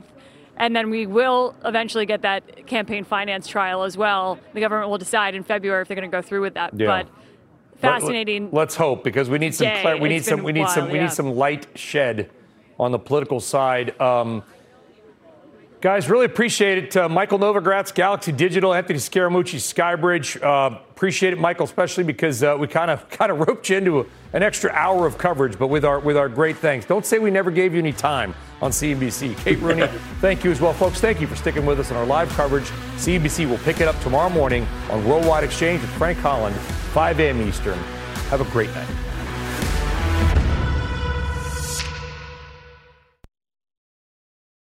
This podcast is supported by FedEx. Dear small and medium businesses, no one wants happy customers more than you do. So you need a business partner just like you.